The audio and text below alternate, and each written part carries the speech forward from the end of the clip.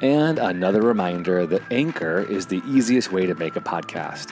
It gives you everything you need in one place, and it's free. You can use it right from your phone or your computer. They have creation tools so you can record and edit your podcast so it sounds great, and they'll distribute your podcast for free. So you can hear it on Spotify, Apple, Google, and many more. Just like us here at Bravemaker. Make money from your podcast with no minimum listenership. So download the Anchor app today and go to anchor.fm to get started. Thanks to our sponsors. Now back to the show. Bravemaker currently has a 100% matching campaign. Every dollar donated until December 7th will be doubled thanks to the Jacques M. Littlefield Foundation. You can make your tax-deductible donation at bravemaker.com/donate today. Stories, scripts, and conversations with creators. This is the Bravemaker Podcast.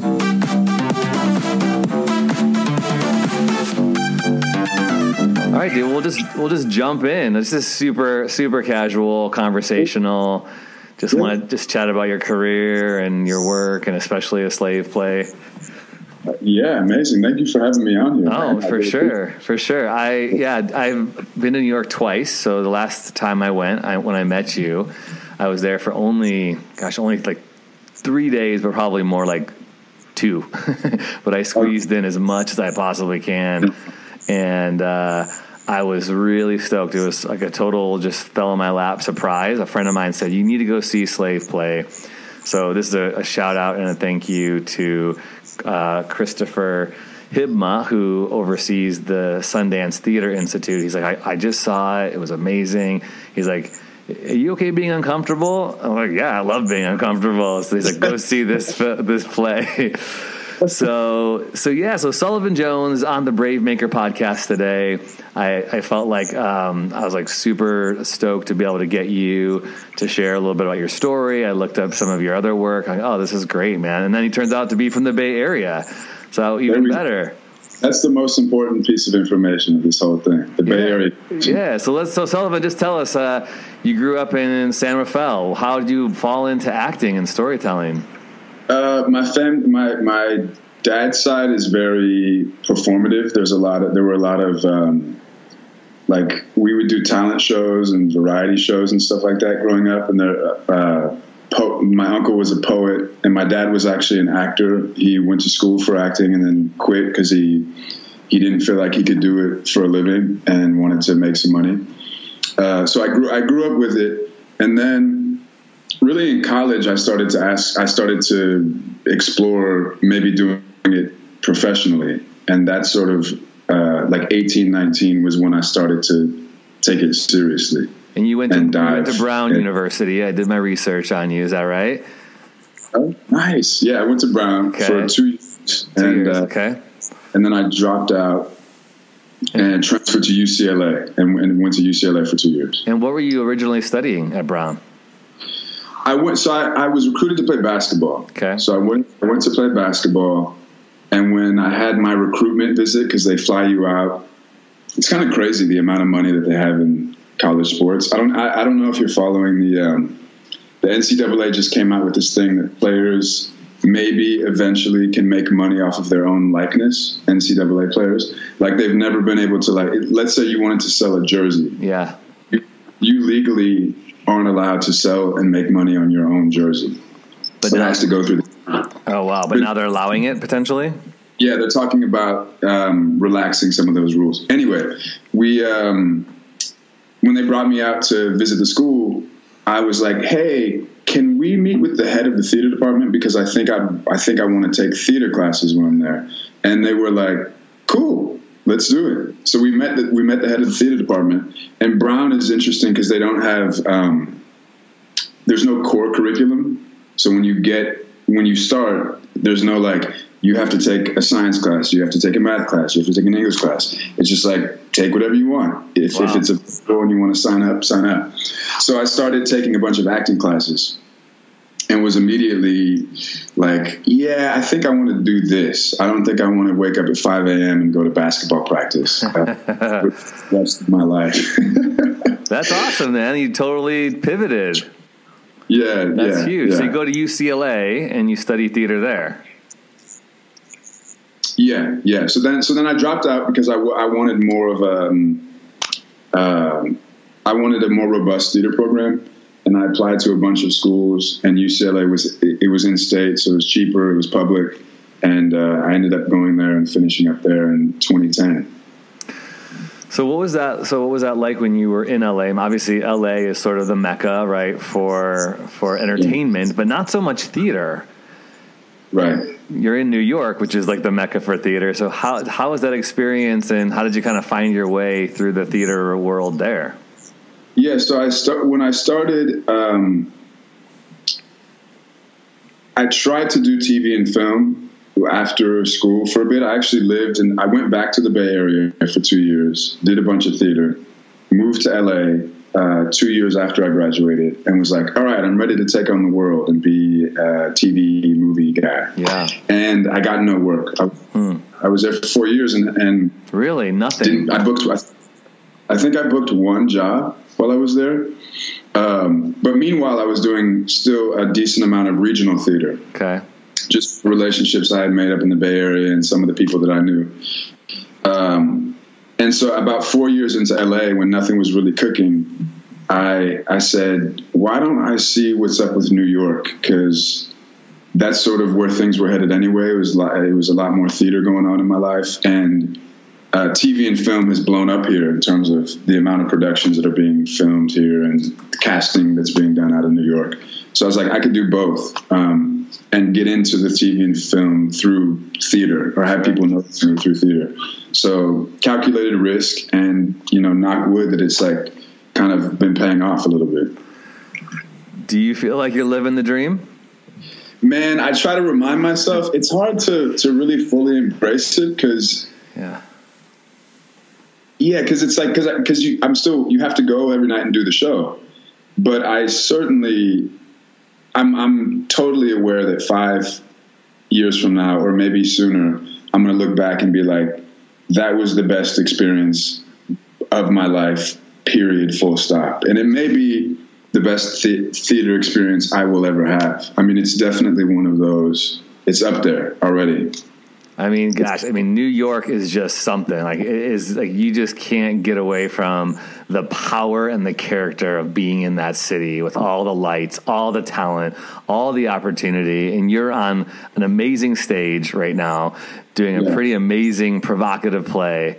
But I'm sure, like that, we talk a lot about on this podcast, the Brave Maker way is really for a lot of us creatives is dealing with that journey of rejection and getting all of the no's, but yet still pushing through. And you said a calculated risk, like a brave maker in the way we understand it means someone who's taking a lot of risk. So when you said it was a calculated risk, did you have a plan B? Did you think, okay, I'm going to throw myself in New York and it might not work out? How did that come to be? There's always, I think, an ability for recourse in terms of adjusting and saying, this hasn't been as fruitful as I think I wanted it to be. So now what? Because otherwise you get calcified and you become rigid, and you have to be able to adapt, I think, and pivot when is necessary. But in terms of, there was never a plan B for not being a professional actor. It was hell or high water for me. It was like, be LA or New York, or maybe I'll go back to LA, or I'll go back to the Bay Area, or I'll go to Singapore, or I'll go to China, or I'll go wherever I need to go, I'm going to go. So that was always part of it. And coming to New York it worked out really seamlessly, but it's a big move, man, to go across the country, and I don't have any family here. Thankfully, my partner, came with me, and she was totally amenable to coming out here. But there was a lot of conversations. Wow. She liked it. So she risked it all for you too. Yeah, man. She's the real brave maker. Yeah, that's right. What's her name? Her name's Leah. Leah. All right, Leah. Shout out to Leah, because that's a big deal to follow you. Now, had you been to New York before? Had you scattered it out? Okay. Yeah, we'd been and we liked it. We really liked it. But living here and seeing it, figuring out whether or not you can make a living, that's a whole different thing. Yeah. And living aside, just the weather, New York's a whole different beast. Like LA, I mean, Bay Area, we have great weather. It's cold, it rains, but it's not like freezing below and snow and slush and then extreme heat. How have you handled that element of adjustment? Man, jackets, beanies, boots, it actually doesn't. The hard part is not the cold, it's the lack of sun for me. Okay. The vitamin D is essential. Are you in what part of New York do you live in? We're in Brooklyn, in Bed-Stuy. Okay. Which I love. There's a lot of folks who have been here for years, and it has a real neighborhood vibe. And it's changing dramatically, like every other neighborhood, most other neighborhoods in the country. But I really like it. So yeah, how about you? How often do you come out here? That was just my second time. So I the first time I came out, I had a film that was screening in the Urban World Film Festival. So my film 1440 and Counting with Loretta Devine was in that fest, and then with Bravemaker, I was just in Philadelphia, actually. So I am a part of this cohort thing in Philadelphia. They've kind of helped fund the nonprofit end of Bravemaker, and I was doing some pitching there. And so they flew me out. I said, can I just take a train over to New York? And I have a friend who's in Hamilton right now. So I was like, I wanted to see him, and then I wanted to see some other plays, and then just make some other connections. Some of our filmmakers from Bravemaker, because we do film screenings every month, and then we do a film festival every year. So we've got a lot of filmmakers in New York. So just trying to keep those connections going, and then trying to like meet people like you, just going to these plays, trying to say, all right, cool, we want to expand our network. And Did you start Bravemaker? Yeah. I started Bravemaker. Mm-hmm. Oh, so cool. Yeah, thanks, man. Yeah, it's amazing. I love the idea and the moxie and the energy behind it. It's really cool. Right on. Sullivan's turning the interview on me. Thank you. I love it. Yeah. I try to do that, man. Be careful. I love doing that. No, yeah, man. So it's good for us to connect because, my heart behind Bravemaker is I was an actor for a long time, and then I got really, because of the Bay Area, as you know, there's a very small market, but it's a lot of film a lot of commercial, a lot of industrial and print stuff, not a lot of film. But I have an agent, and, I'll get maybe 4 auditions a month, which is not a lot, right? So you're kind of waiting around, hoping you're going to book something. And then I kind of got to this. MDT, Marla Dell Talent. Marla Dell, yeah. So basically Marla Dell and J.E. Talent. Yeah, right? Or Stars, right? There's just a very small handful, yeah. 3 big ones, That's right.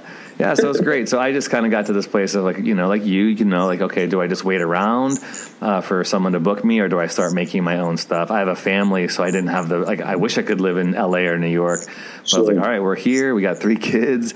So I just started making my own films, and I started Bravemaker so that I could bring people to the Bay and support not only Bay Area makers, but also kind of bring a little bit of New York and LA, which Sundance is where I really got inspired, but bring a little bit of that film festival culture here. So that's what it's all about. The name. I love the name. It's kind of a take on filmmaker, right? So the idea that I was going for like how do you bravely create what you're supposed to create? And I was dabbling with all these different ideas, and the idea of brave and maker like smushing together. First it was like 2 different separate words, and then a friend of mine was like, you should just mash them together. I was like, oh, that's perfect. So that's how it was born.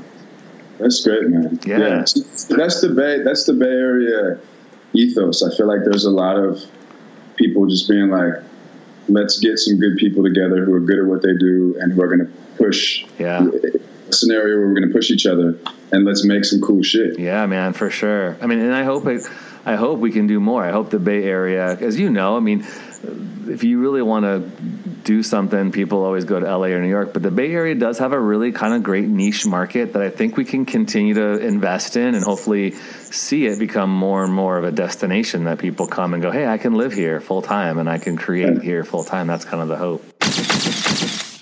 Attention filmmakers.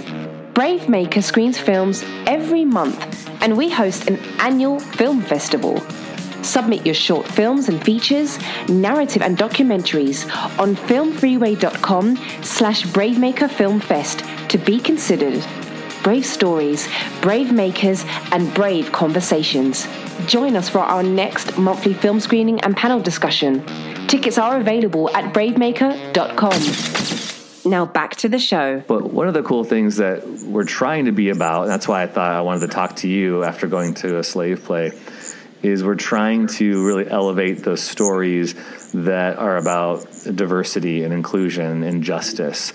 Because, we could do a film festival and you could show all different sorts of films, as there's all different types of entertainment out there. But we really were looking for films that would make us think, that would cause us to question, that would maybe invite us to look at the world differently or see those who are other than us in empathetic ways and bridge the gap and bring, people from all sorts of parts of the table, whether it's politics or sexuality or ethnicity or gender, together and talk. And man, when I saw a slave play, I was like, what am I seeing? This play was written by Jeremy O'Harris, and he's well known. Did you get a chance to meet him? I'd love to hear just anything you can say about your understanding of the play and how you got involved, and just kind of describe your role in a slave play. Yeah. So, Jeremy was in the room. So we did it once at New York Theater Workshop last year, and then transferred to Broadway a year later, which is now. And he was in the room every day the first time we did it. And this time he has a lot of other irons in the fire, and so he was kind of in and out. But he was a big part of the creative process even after he had written it. He was still making revisions and developing it and stuff. And he's great. He's fantastic. So what do you want me to talk about? My character or the play or let's start high, then we'll go deep. So how did you get involved? Was it the audition process? What did you know about the play, and then how would you describe it? Yeah, so I knew very little about the play. They had done a workshop at the Eugene O'Neill Theater Center a couple of years ago, and 2, 3, 4. I think half of the cast came from that workshop. So they kept half of the cast, and then they recast 4 people. And I was one of those 4 people. And it just, it was just like, I got an audition, I went in, I got a call back, I went back in, and I got the role. Short process then. Yeah, it was about a week and a half. It's amazing. Start to finish, which I love. No one likes being dragged along for weeks on it. It's brutal sometimes, just the waiting for the phone to ring or the email to come in. Yeah. You go, am I still on hold? Yeah, you're still on hold. Yeah. Tomorrow, maybe tomorrow or the next day. Yeah. Those are the worst. So that's how I got involved. And the play is, as you said, man, it's about these 4 couples. And they're all interracial couples who are dealing with relationship conflicts through this really fascinating mode of therapy. Mm-hmm. And my character, Philip, is he's a biracial guy who hasn't really had a lot of self-examination and self-discovery in his life, and so a lot of the conflict in his storyline is kind of going. He's kind of asking himself questions related to identity that he's never asked himself and never dug into, and that goes for everyone more or less in the play. But there's so many people represented. To your point about kind of lifting up stories that haven't typically been lifted up. There's a lesbian couple, there's a gay couple, there's a gay black man, there's a straight white woman, there's the biracial straight guy, almost the whole smorgasbord. And people are left out, let's be clear. There's no sure. Asian people, there's no Indian people or First Nation, Native American people, but it's a pretty crazy melange of identities that are represented. I felt like for me as a audience member, first of all, there were so many things to take in. So for the listeners, the stage the set design is so cool and unique in all the different ways, like doors open, but there's a full on panel of mirrors, right? Or the whole thing, the whole behind the thing is it's all mirrors. So you can see yourself. The audience sees themselves in this space, and then behind us there was like a strip of like a plantation, right? Like a video wall of a plantation. Right, exactly. So it looks like if you're looking off into the distance, you can see the plantation as if it's, as if you're looking through a window and it's somewhere off in the distance. So it just messes with you in a really intense way, and there's no intermission. So you need to sit through the whole 2 hours. What is it, 2 and 15 maybe? Yeah, there's a lot of conversation about, our director is like 204. That's the sweet spot. Okay. If it's 204, the actors are milking it and indulging. Yeah. So it's usually between 204 and 208, 209, depending on how people are feeling that day. Yeah. 2 hours plus with no intermission. So, which is a movie, It's a movie, totally, which is normal. Yeah, people can sit through movies, right? Except for there's a bar, and I didn't know there was no intermission, and they make you get your drinks beforehand because they say you can't get it out. So I got the cantaloupe, by the way. So that's the drink I had. It's called the cantaloupe. Did you know about that? I'm sure you do. No, what's the booze in it? It's like some cantaloupe flavored, almost like a tequila drink or something like that. Okay, it was so good. I got a double too. Oh man, you were really buzzing. So, but I had a great seat in the very middle, right? So then, when I had to go to the bathroom, I was like, oh, I'm not getting up in the middle of this intense play where Sullivan, let's talk about Philip's character. Sullivan has to go deep into the psyche of this couple's therapy where they're they're doing some reverse role play, right? So talk about that. So set up the idea. There are these 4 couples. They're all doing some very interesting, it's called antebellum therapy. Is that right? Antebellum sexual performance therapy is what one of the therapists calls it in Act 2. And so what is that? So the idea is that they're exploring these race and power dynamics that they have in their actual present day relationships through literal slave play. Sorry. Someone brewing some espresso back there? Exactly.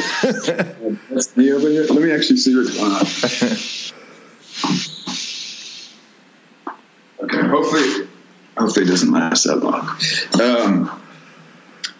So they're exploring that by playing out, improvising these scenarios of master-slave relationships in the antebellum South, and the kind of power dynamic is consistently warped and turned on its head throughout the play. So the person that you think is going to be the one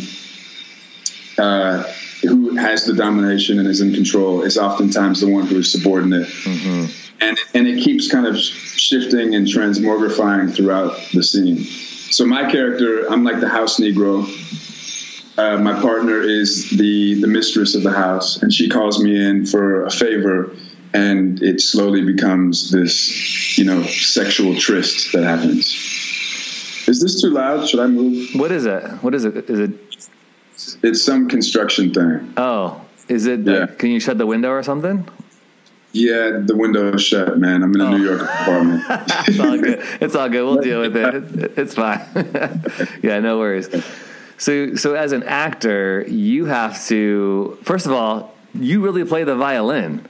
Good. Yeah, I had to learn how to play the violin. So I took lessons. You learned to play the violin. Yeah. First of all, so he comes out, Philip, the character that Sullivan plays, has a violin. I'm thinking, okay, let's see how they do this. Is he going to turn his back? Are they going to play something? But he legit plays the violin. It sounds good. I was really impressed. I'll take that. I worked hard on it. I'm not going to lie. I worked really hard on it to basically sound like a really good 10-year-old. Yeah, you sound like that was like a normal thing for you. I would have no idea that you had just learned for that role. Play violin? I do not. Instrument? I played the trombone, but I quit. So to perform it in front of an audience, having just learned it in the past year, that's guts.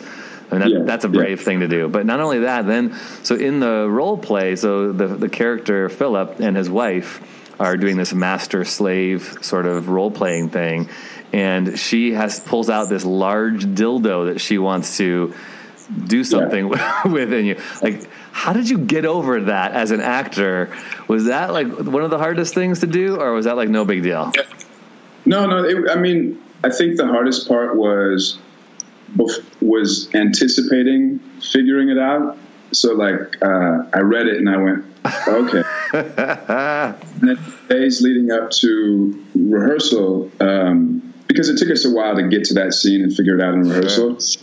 I'd be like, okay, how are we gonna do this? How are we gonna do this? How are we gonna do this? But then once you actually get there and you start getting into the nitty gritty and being almost clinical about it, it demystifies all of it.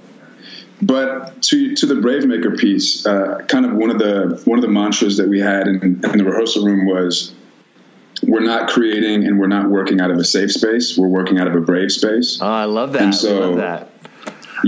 Yeah. And so it was all about, creating the environment where you feel comfortable to say no if you need to say no. Sure. But also making sure that we're being bold and we're telling the story the way it asks to be told. And part of that is like, as an actor, being like, I need to be on stage every night and I need to act as if I'm getting penetrated by a dildo. Mm-hmm. And, on stage in front of, sometimes family members who are in the audience, friends who are in the audience, industry people and I'm like looking out into the audience, seeing people's faces every night. How's Leah deal with that? We talked about it. There was a lot of conversations. It's something to add to the resume, Sullivan. Yeah, exactly. I was wondering how you, as a person, as a black man, how you processed your own identity through this character who was processing his racial identity, which I really loved. All of them, all of the characters. I mean, they were all, as a white person who's been in majority culture for a long time, being in the arts and entertainment has probably been the best school I could ever ask for to learn, to hear, to understand, to recognize my own biases, my racial, tension. So I appreciated that part of your character was dealing with growing up in locker room culture, in basketball culture, and what that did to you as a person. So how did you merge those two together as actor and person? Yeah, I'll start with the character. So Philip, his main argument is actually the dramaturg, who is Jeremy's friend. His name's Amauta Firmino, who's this really smart guy. Pulled me aside during one of the few days of rehearsal, or one of the early days of rehearsal, and said, "Just so you know, your character is kind of based on O.J. Simpson." Whoa! Because O.J. had this line early on where he says, "I'm not black, I'm just O.J." Kind of making clear to the world and himself that he's exceptional in such a way that the normal boundaries that apply to black people, the boundaries that apply to everyday black people, don't apply to him, and therefore that means that he's in a way emancipated from some of the. He doesn't have to be. He's not paying the same price that most black people have to pay for being black. Like he's just a guy moving through the world. And even Kanye has said something like that, something similar. So he's giving up his blackness in a way in order to have privilege that being famous, a famous athlete gives him. I don't know if I explained that well, but that's sort of Philip's point of view going into the play. And that point of view is transformed in the play because he has a moment where he goes, wait a second, actually there's something else going on here that I haven't really been privy to and I haven't been available to, and now I'm seeing it for the first time. So that said, going into it, I was very critical of Philip because I grew up in a very different household with a very different psychology and ethos. And from the time I was really young, even though I'm mixed, my mom's white, my dad's black, I was clear about what it means to be, I have a big nose and I have copper skin and I'm tall. So when I move through the world, like if the liquor store across the street is robbed and they say it's a 6'4" black man and I'm walking down the street, I might get pulled over. You know what I mean? Sure. I'm not going to be like, oh, but I'm Sullivan. Wait a second. Yeah. So I was very critical of Philip going into it, and I slowly, through the course of really seeing audience members' reactions to it and hearing their stories, realized that it resonated. His story resonates with a lot of people, and that we have to have patience and compassion for people who aren't as up to speed as we would like them to be. You know what I mean? That there's always room to bring more people into the fold and say, even though there's a certain amount of ignorance operating and blindness operating, if we stick with you and if we give you enough time and space, maybe you can see the light at some point, if that makes sense. For sure. Yeah, it's cool. I love when actors talk about their characters, learning to love them or learning to accept them, because it's really difficult. Like you're saying, it's difficult if you're going to be critical of your character, because you have to step inside their shoes. And so being able to find a way in. So it sounds like you found a way into Philip through other people's stories. Yeah. And it wasn't until we had an audience that I really figured out what he meant to people. It wasn't until people started, giving me feedback, and I was like, oh, he is a real person. You do see him as a real person. Yeah. Even though, we laugh at him a little bit, people know Philip. He's recognizable, and hopefully he's human, Yeah. Comes across as a human being on stage. For sure. Yeah, I thought you did a great job with him, and I think the thing I love too, especially about like stories and plays like this, is there is in New York, I mean, it's amazing how you guys just come out after the play and interact with people. There's a different culture as opposed to being in LA, where like the actor culture is just very, very different. But in New York, I felt like you all were just so accessible. And I've been following along on social media, with a slave play now, and watching how people are interacting and people are sharing stories. It's just so cool. I felt so honored to be able to be a participant in that, and learn from that. And I hope it comes to the Bay Area at some point, because it's just a really deep story that I feel like right now in our time, in our culture, is so necessary to deal with all of the race relational stuff that we have going on and all the tension. It really humanized it. And I'll be honest, it's very convicting for me as a white person to recognize just the power dynamics that are in place already just because of skin color, and how people of color already feel on guard, even in their most intimate relationships.